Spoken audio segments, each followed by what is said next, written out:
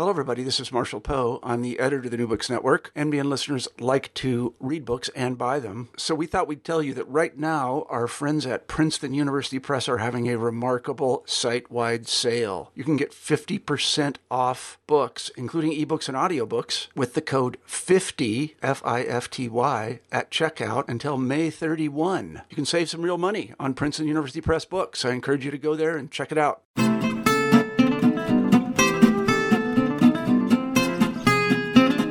Welcome to the New Books Fantasy and Adventure channel. I'm your host, Gabrielle Matthew. Today I'll be talking with epic fantasy writer Anthony Ryan about his recently completed Draconis Memoria series. The Draconis Memoria series is comprised of a trilogy set in a world where Drake, Dragonblood, is a prized commodity, the basis of the trading fortune of the Iron Ship Syndicate. It is a brilliant, savage adventure. When I jumped in with Anthony Ryan's latest release, ominously named The Empire of Ashes, I soon realized I couldn't do justice to the detailed, intricately plotted series without reading all three, sequentially, in for a penny, in for a pound, like they say. August, September, and October found me delving into a world with various cultures. A decadent empire, complete with a doddering emperor, and another continent enthralled to a powerful corporation. There were steaming jungles, barren mountains, and ice floes overlaying the ocean bed volcanoes. In addition to the challenges of noting the terrain and politics, there are multiple points of view, as in most adult epic fiction. From my reading, two main characters emerged and tied together the evolving narrative. Lizanne Lethbridge is a ruthless Special Initiatives agent, an employee of the Iron Ship Trading Syndicate with a taste for explosives and occasional dalliances. Clay Torcreek is an emotionally scarred young man, survivor of a slum called the Blinds. They're both blood-blessed, humans that can ingest the blood of drakes and manifest superpowers. When Clay is forced into service by Lizanne's employers, he and Lizanne are initially at odds. In the first book, Clay is sent on a secret expedition to find out what happened to an earlier task force that braved the interior of the continent Aradia, intent on finding the fabled White Drake. A taste of its blood, and the future becomes known. When Clay encounters the White Drake in its resting place and unintentionally activates it, he learns that the beast has its own nefarious plans for humanity. In the second book, he and Lizanne become unlikely allies, dedicated to stopping the threat. Clay and his kin go south to a land of perpetual snow, to seek out the secret of crystals from space that are linked to the past and can induce changes in drakes and humans. Lizanne infiltrates a prison looking for a mysterious man called the Tinkerer, who may be able to unlock the secret of an ancient music box, which holds additional clues about the White Drake. In the process of breaking out of the infamous prison, she becomes known as Miss Blood and topples an empire. Clay, on his own journey, discovers a long-lost culture and a 2,000-year-old survivor under the ice. In the meantime, the White Drake leads the Drakes in a war against mankind. The otherworldly crystals aid the transformation of its human captives into the so-called spoiled. The spoiled who have a linked consciousness are under the control of the White Drake, who mobilizes them as an army, as well as occasionally feeding them to its brood. Will Clay, Lizanne, and their allies find the key to destroying the White Dragon? The third and last book concludes the series and the fight against the White Drake's domination. Before I invite Anthony on air, a very short bio. After a long career in the British civil service, he took up writing full-time after the success of his first novel, Bloodsong, Book 1 of The Raven Shadow. His interests include art, science, and the unending quest for the perfect pint.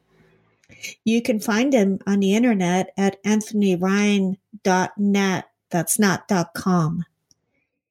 So that was his bio. He is as succinct in his personal information as he is loquacious on the subject of empires. And you'll hear him soon. We're going to start off with a reading from Empire of Ashes done by Anthony. Chapter 7. Clay. "Oh, we do indeed have work for you," the older woman told Clay, gesturing to the map. "Work of a most fruitful and interesting nature. If you could turn your close attention to this chart, I will be happy to explain in full." Clay moved closer to the table, eyes lingering on the revolver securing the corner. He stiffened a little as Miss Lethbridge moved to his side, tracking his gaze and speaking softly.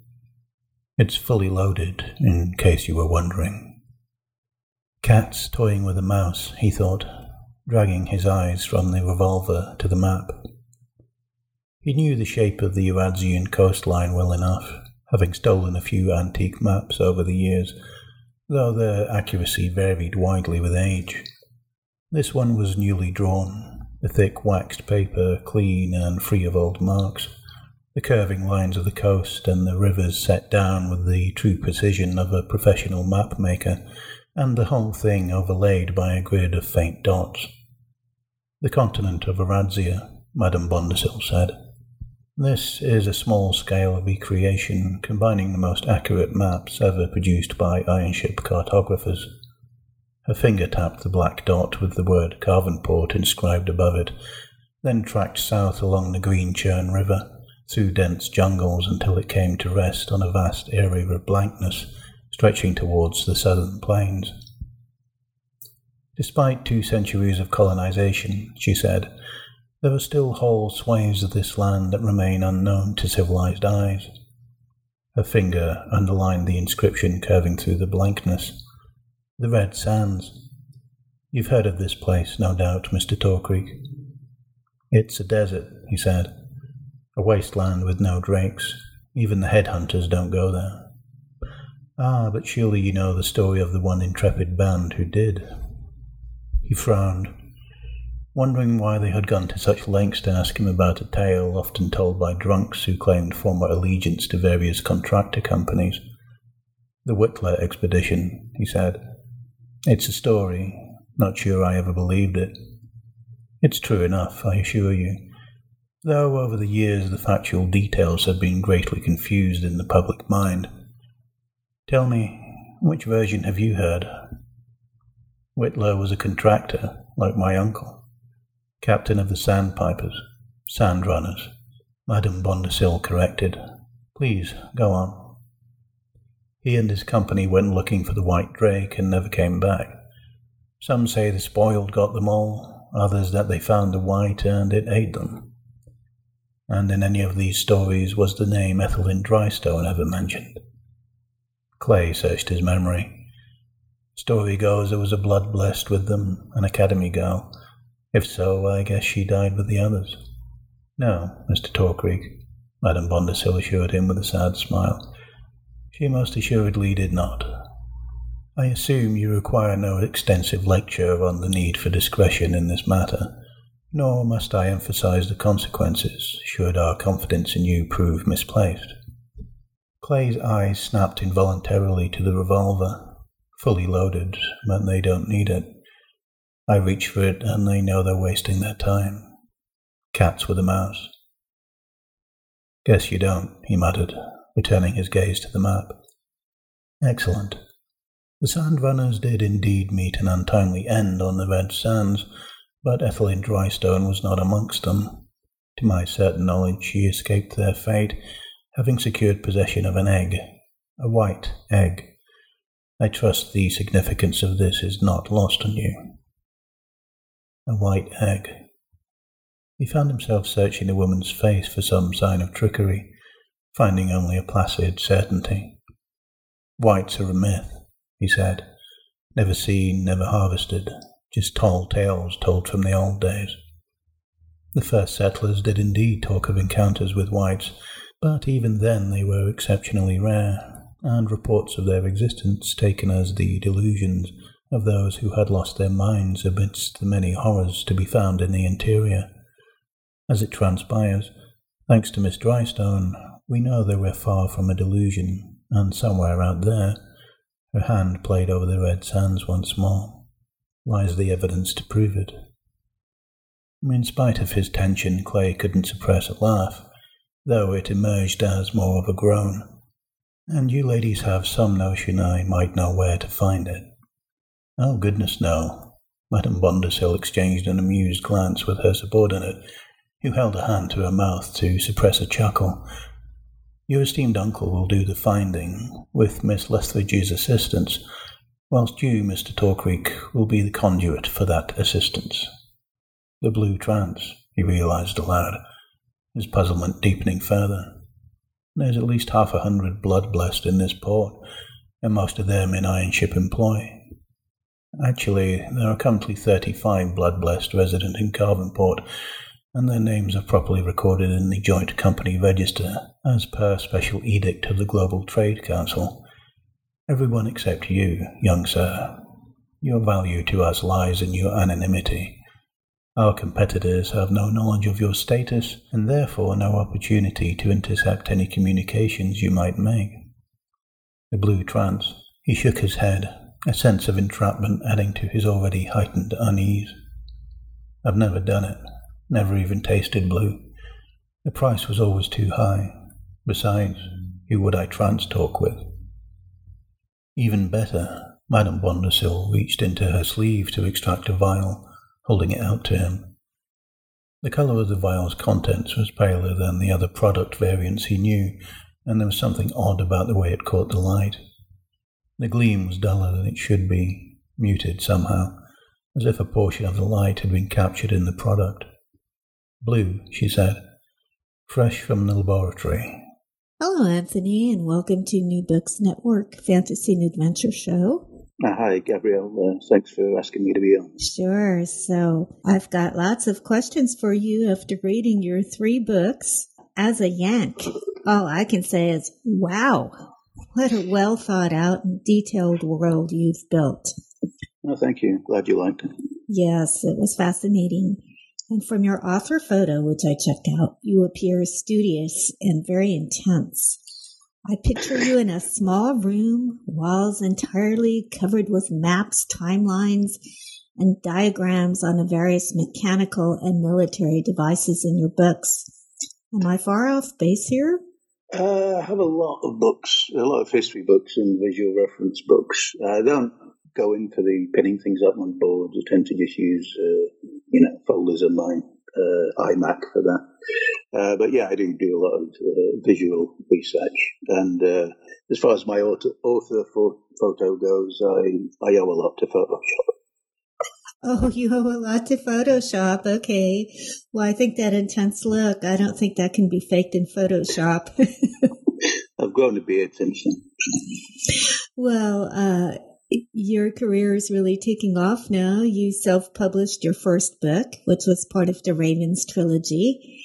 And now you write full-time, as is evident with the speed by which you've produced your newest series. Has working with a publisher enabled working full-time?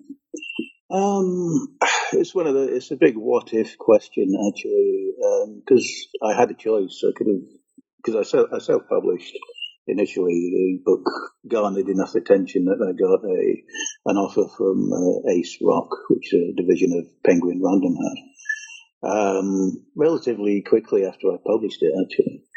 But, I had a choice of whether to go with them or whether to stay self-published. And it's one of the big what-ifs of my life, what would have happened if I hadn't. All I can say is it's worked out okay. I might have sold the same number of books if I'd stayed as a self-publisher, or I might not. There's really no way to know. I do know I like having professional editors. I like not having the responsibility of the finding cover artist and stuff. even though I do that. I still self-publish on a small scale for my short works and so on. But it's it's a lot of work. It's a lot of effort that has to go into publishing a book, and it's time I could be spending is writing. Absolutely. And so your journey to getting your first series acknowledged, do you have any tips on how to do that? Keep writing. Okay, yeah, that's always the best tip. Yeah, I tend to think all writing advice boils down to don't give up, read a lot and write a lot. Mm-hmm. Yeah, I mean, people have written whole volumes on those themes, but at the basics, that's what it is. You have to read because you need input before you can have output. You have to write, otherwise you don't have anything to publish, and you have to not give up. Every writer you've ever heard of, I can guarantee you there was one point where they felt like giving up, and they didn't. That's the main thing is persistence, I think. Well, speaking of input, I understand in your background that you have a history degree. I do, yes. And I was struck by how well the disparate elements in the Draconis Memoria series work together to create believable context. I'm interested in history myself, although I actually have a degree in a very different subject.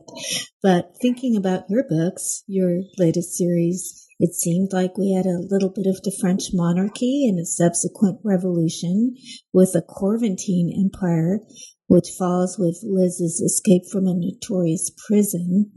And then I see a bit of Victorian Great Britain in the presence of the Iron Ship Syndicate, which are profiting from the control and distribution of a substance that they extract from another continent. And with Clay Torcreek's people, the Long Rifles, who seem to be a group of honorable mercenaries, but they remind me of the Wild West in their aptitude with guns and dialects. And other groups like the Islanders brought to mind the New Zealand Maoris. Those are just my impressions, though. Can you tell us a bit about the process of creating those various cultures and how your studies inspired them? Well, all the background, the inspirations you mentioned have definitely all played a part in creating them. This series is a bit of a mashup, but it's a world at a 19th century level of technology. It's the mid-Victorian level in our world, but it's a different world.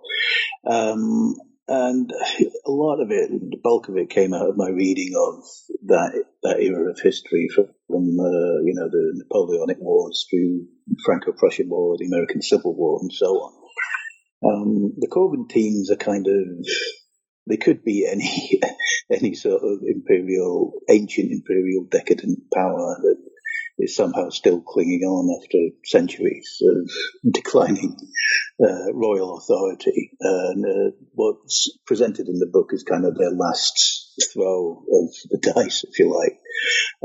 With the Iron Ship Protectorate, it was more the Protectorate is their army, and the Iron Ship, the whole corporate world that I created, it was really... It came out of my reading of British imperial history and European imperial history in general, where they created these huge trading corporations, these trading companies. The British East India Company was the biggest, and for a time it was the largest, the most rich entity in the world. It had more money than most governments. It also had its own army and its own navy. And it all came to an end during the Indian Mutiny in the 1840s, which really should be called the First Indian Revolution, but the British chose to call it a mutiny. Yes. Which is a bit of a misnomer in history, but anyway. But it struck me that if that hadn't happened, and if these corporations, the British East India Company was just one of them, there was a French East India Company as well, and various others. If they'd just been allowed to keep accruing wealth and keep building up their own resources and their own armies, it might have got to a point where maybe they just took over. What do you need governments for if corporations are running everything? Which you could say is a question we could ask ourselves now. We could. Yeah. So that was really the main point of inspiration there.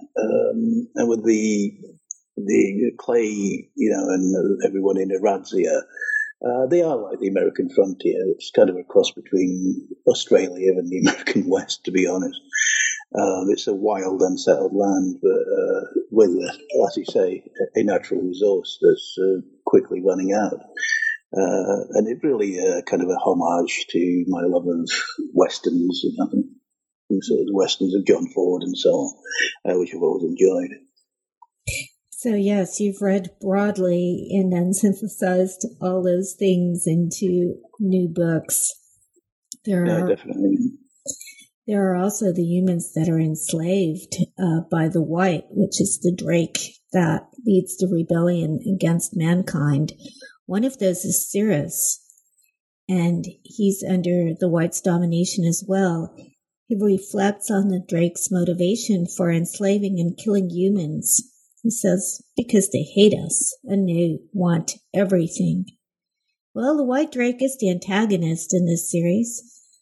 However, to be fair to the White, humans have been capturing and raising drakes in pens, draining them of their valuable blood, and hunting them in the wild.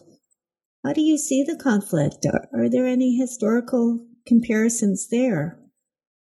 Well, the most obvious one is whaling. The huge whaling industry that persisted for about a century and a half, right into the middle of the 20th century. And it didn't end because of environmental concerns. It didn't end because people thought we're being really mean to all these whales because they're really intelligent and possibly sentient. We should stop killing them. It ended because we were running out of whales. We'd killed them all. Mm-hmm. We're lucky there's any left, to be honest. There's some statistic about, at one point in Europe, every lamp that was burning oil was burning whale oil or something like that. We'd hunted them to such an extent that they were just running out. And, you could apply that to, how I presented the drakes. Their blood is valuable for various reasons. And the point the story starts, they're on the cusp of about to be hunted to extinction. The bloodlines are starting to thin. They've captured some so they can breed them in captivity, but the blood of captive drakes is not as potent as the wild drakes, and they're in the process of wiping them out. And it's a question of what happens when it runs out. This is a world where their entire economy is based on this substance of drake blood. When it's gone, what happens next? And the series is kind of an attempt to answer that question. I mean, it's speaking in a more sort of modern day allegorical vein. You could say the drakes and the white drake represent climate change. We've inflicted a serious wound on our own planet to the extent that maybe in 100 years we won't be able to live here anymore. And I wish that was an exaggeration, but as increasing evidence points to the fact that it's not. So, in a broader context, you could say the drakes are climate change. I can see that, actually. Yeah, I was up in a mountainous region recently, and I was able to climb to the top because the glacier is gone. Yeah. So I totally agree with that. Well, speaking of the drakes and their valuable product, I should enlarge on that here by saying there are certain humans who can ingest the drake's blood and get special powers. They're called blood-blessed. And they usually shun the affections of others because they're often called to serve in difficult positions which require spycraft or assassination skills. In the beginning of the series, Liz Lethbridge, who is one of the blood-blessed, she seems practical and goal-oriented to the point of being callous. How does she evolve over the course of the series?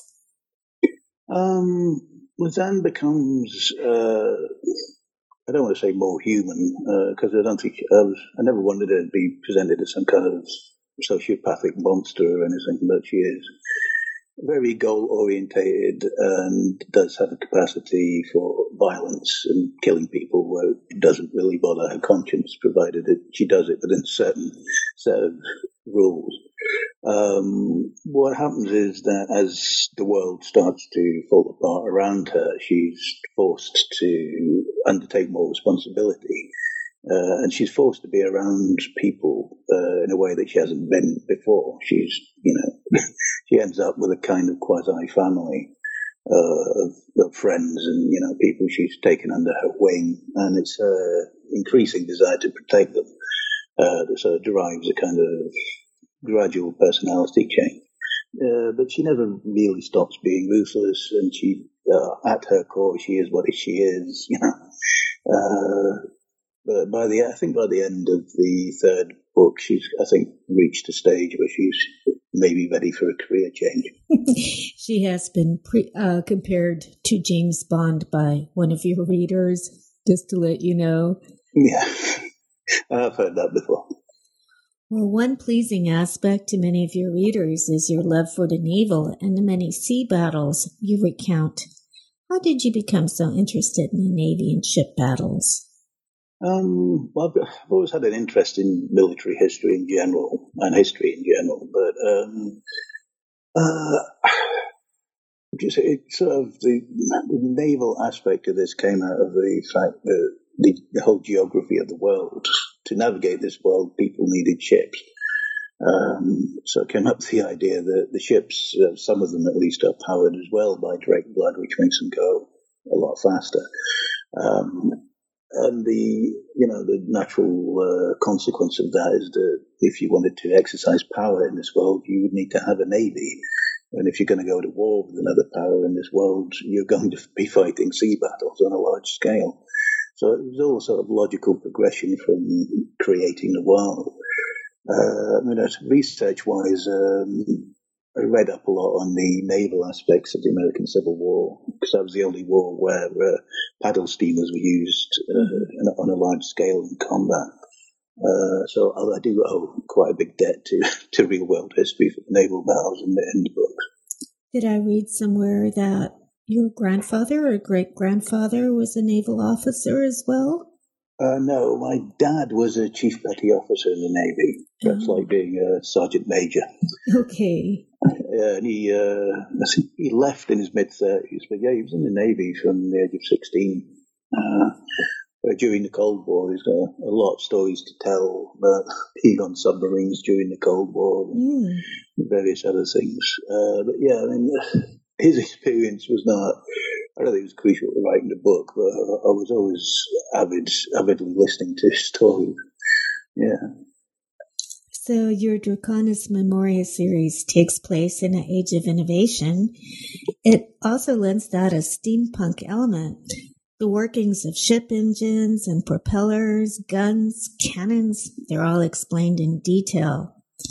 Did you ever consider studying engineering? Only in the abstract. Okay. One of those people, I can tell you how an internal combustion engine works, but don't ask me to fix it or build one. It just fall apart and it wouldn't work because I'm just not that practical. I can understand the theory. I've always been able to get my head around the basics of science and the basics of engineering. And in the book, I did try not to go into too much detail because it can get a bit boring for the reader. So I was sketching it in some ways that made it seem perhaps a lot more well thought out than perhaps it was. So there's enough detail there to sell the idea that this is this thing called a thermoplasmic engine and it runs on Drake blood. This is how it works. There's just enough there to convey the idea that it's a real thing. Well, I was convinced, and it does seem that you might have somewhat a left-brained orientation. How do you think that's helped your work as a writer? I think all writers, to a certain extent, have to be detail-orientated. You have to do some kind of research. Writing a fantasy novel, even if I wasn't writing a fantasy novel that relied a lot on technology, I'd still be doing research. For my other work, I do a lot of research too. Which that definitely helps. And you do have to keep, even though I write notes, I write outlines and so on. You do have to keep a lot of things in your head and be able to, call upon those details when you need them. So I guess it helps in that respect. Well, in contrast to Bloodsong, your first published book, your characters are no longer so noble and idealized. And you've also developed the knack of ending each chapter with a cliffhanger. Were those conscious decisions on your part? I did want this to be much more of a grey area, morally speaking. No, the Raven Shadow books are heroic fantasy, so at their heart they're about heroes. Even though they have their moments of darkness and so forth, but they are a fundamentally heroic fantasy. The Draconis books do exist in a more sort of grey area when it comes to the characters. They're not all good. They've done bad things. All of them have done bad things. But I do think that each of the four principal characters as the books develop do have some kind of moral compass, do have some kind of moral center. And part of their stories is about finding it, maintaining it in a world that's rapidly falling to pieces. Well, other than ending the chapters with cliffhangers, how else do you think your writing has evolved? I'd like to think I've got better at plotting. I do outline and so forth, which I think helps with plotting. I like to think I've got better at character too, having a more complex character. And world building, this isn't a medieval world, and it's, I tried to create as much of it in advance before I started. I wrote an entire chronology of the world before the start of the first book. So I think I've got better in that respect. Yeah, I hear you saying you did a lot of preparation and thinking out things before you actually sat down and started writing. Yeah. Well, what are you working on these days, Anthony? At the moment, I'm actually in between projects. I just finished a new novella for Subterranean Press, which hopefully will be out next March or April, I think. Before that, I just finished the first of the new Raven Shadow. Well, it's a return to the world of the Raven Shadow universe, which is a 2-part series called The Raven's Blade. And I finished the first book in that 2 months ago. I'll be starting the second one hopefully soon. Okay, well, thanks so much for joining us today. Oh, that's my pleasure. Thanks for asking me. Thanks for listening to us today on New Books Fantasy and Adventure channel. I've been talking to Anthony Ryan about his Draconis Memoria series. You can visit Anthony's website at AnthonyRyanNet, or you can follow him on Twitter. That's writer_Anthony. I'm your host, Gabrielle Matthew, author of the historical fantasy Falcon series and the upcoming Epic Fantasy series. You can also follow me on Twitter to get updates about new podcasts and more at Gabrielle Author, GABRIELLE. Thanks. Until next time.